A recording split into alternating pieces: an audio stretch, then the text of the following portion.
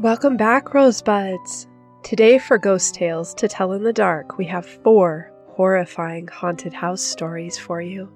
If you're new here, this series, Ghost Tales to Tell in the Dark, is patterned after that old 90s show Beyond Belief, Fact or Fiction. Each episode features a collection of stories that are allegedly real-life encounters, except for one that is made up. Have fun guessing which stories are true and which one is the fake. Make sure to listen all the way to the end where I'll reveal the imposter story. With that, let's get going with our 4 horrifying haunted house tales to tell in the dark. Story number 1. Someone in the Hall. I live in the Bishop Worthington residence, otherwise known as the White House Apartments, and apparently it's registered as haunted. The mansion was built around 1885 in the Gold Coast area of Omaha, which later became Little Italy. After Bishop Worthington moved out, the mansion was converted into a hospital, then a hospice, and then finally an apartment complex. Considering its history as a medical building for so many years, one could assume that a lot of people died on the property. Ironically, it's also right next door to a funeral home. You can find several articles and apartment reviews online that involve ghostly encounters from past residents. These include an apparition of a woman in a white gown who will smile at you and then disappear, and an eerie tapping sound after 2 a.m. that travels down the hallways. No one can figure out the source. When I moved into the apartment building and overheard that it was haunted, I just thought the neighbors were joking. Didn't give it much thought. That was until a few months later when I started having a few encounters of my own.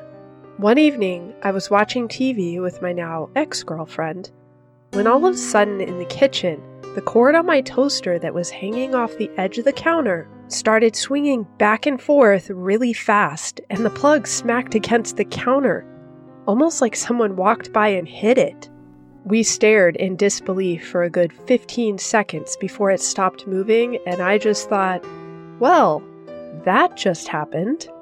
Another time I was hanging out in my bedroom late at night, and I kept hearing what sounded like someone dropping things in my living room. I went out there, only to find a couple of my things knocked off a shelf. I put them back on the shelf, and about 15 minutes later, it happened again. And no, I don't own a cat. There have also been several times where I could hear footsteps from above, which might have a rational explanation if I didn't live on the top floor of the complex. But the craziest encounter happened to me just the other night.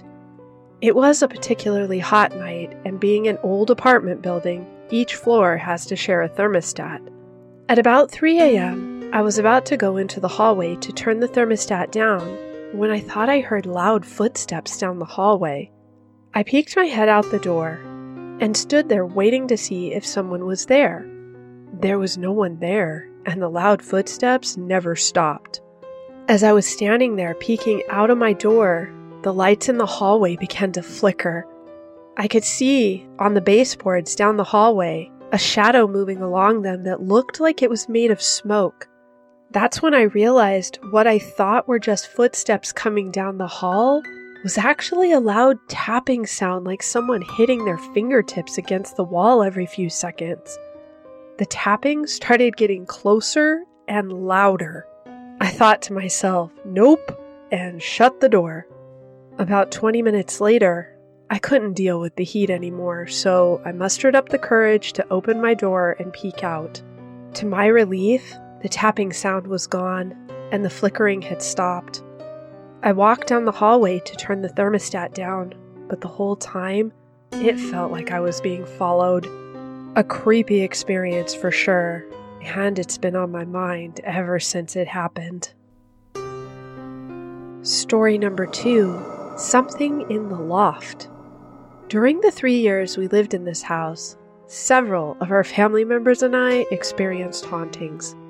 The first one was when my Catholic mother-in-law stayed in the loft upstairs. She told my husband to be quieter coming up the stairs one morning as it had disturbed her sleep. He told her that he had not gone upstairs at all yesterday. He'd come home late and went straight to our bedroom, which is on the bottom floor. She insisted that she had heard heavy footsteps coming up the stairs the night before, so loud it woke her, so she knew she didn't imagine it.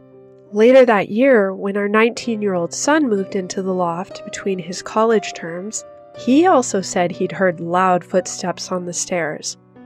He knew he was definitely home alone. Understandably, he was very freaked out. One night, after our son had gone back to college, I was home alone, when I heard footsteps going up the stairs. At first I thought, why is my husband going upstairs? I went to look, and nothing. Then I suddenly realized I had not heard the front door open, which meant he wasn't home. When our son came home for spring break, he stayed in the loft again, though he didn't hear footsteps that time. I, however, was awakened one night by the sound of children's laughter. I thought he had left the TV on in the living room, but when I went to check, nothing. My husband was the stoic type and didn't believe me. The next night, we were in our bedroom and we both heard laughter. It was like playful laughter. He said, "I'll get it," probably thinking the same thing I had.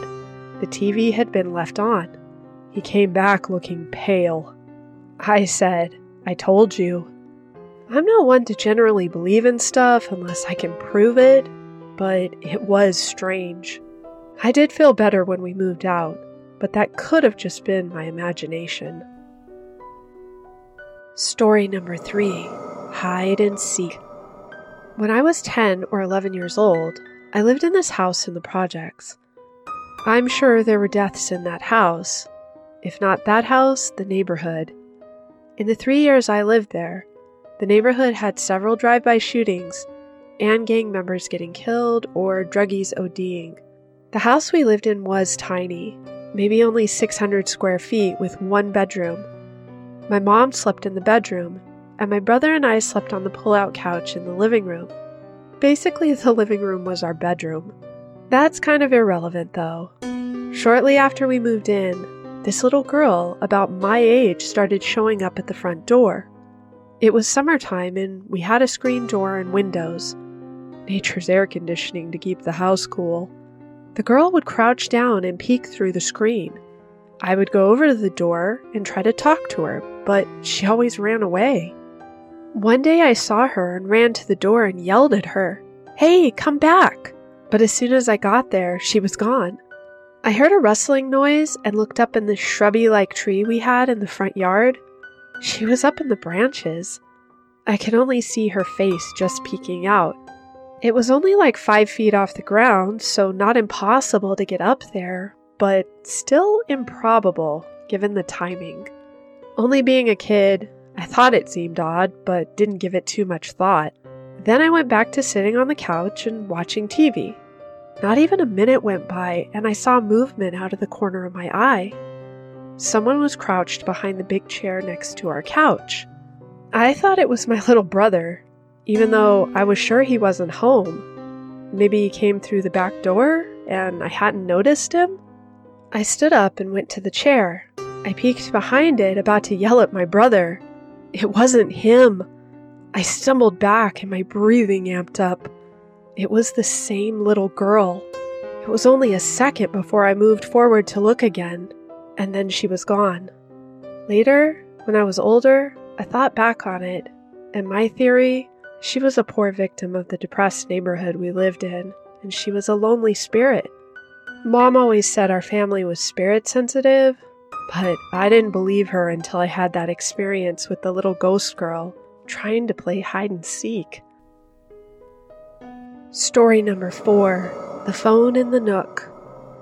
My sister told me this story when I was in high school. Before I was born, my family moved into an old house that was built sometime in the 1940s. It had a lot of antiquated design features. At the time of its construction, these amenities were very modern. One such feature was the phone nook. This was a small shelf in the center of the house for a phone. We're talking like those old rotary phones, if you know what that is. Households only had one phone at a time, and they were connected to a landline. When they moved into the house, there was an old black rotary phone with white numbers on the dial sitting in the nook. Though it was no longer plugged in, my parents still kept it as a nostalgic decoration.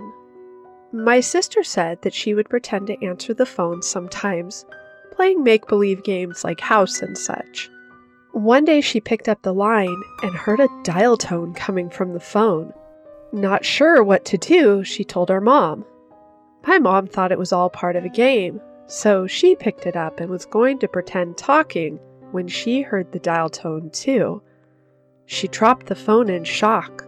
After that, she picked it up and put it in the closet. Later that week, my father asked where the phone was, and my mom told him she put it in the closet. He asked why, but she just said that she wanted to put something else in the nook.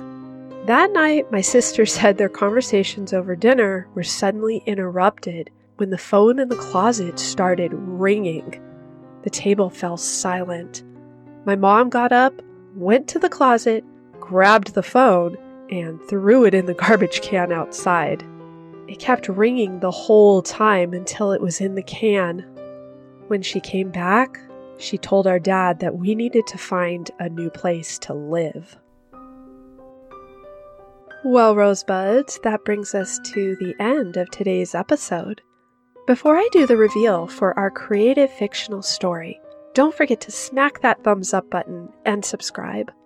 Also, if you enjoyed today's episode, why not share it with a friend? It really helps us out more than you might realize. Do you have any suspicions about which one the imposter story is? Leave us a comment and tell us which one you think it might be. All right, on to our imposter reveal. Story number 3, Hide and Seek, about the child who discovered a ghost child running around the house trying to play hide and seek with them, was our fictional story today. I don't really have inspiration to share on how I came up with this story, just some good old fiction produced from the creative mind of yours truly. I hope you enjoyed them all the same. Anyway, that's a wrap. Thanks for listening. Until next time, take care and stay creepy.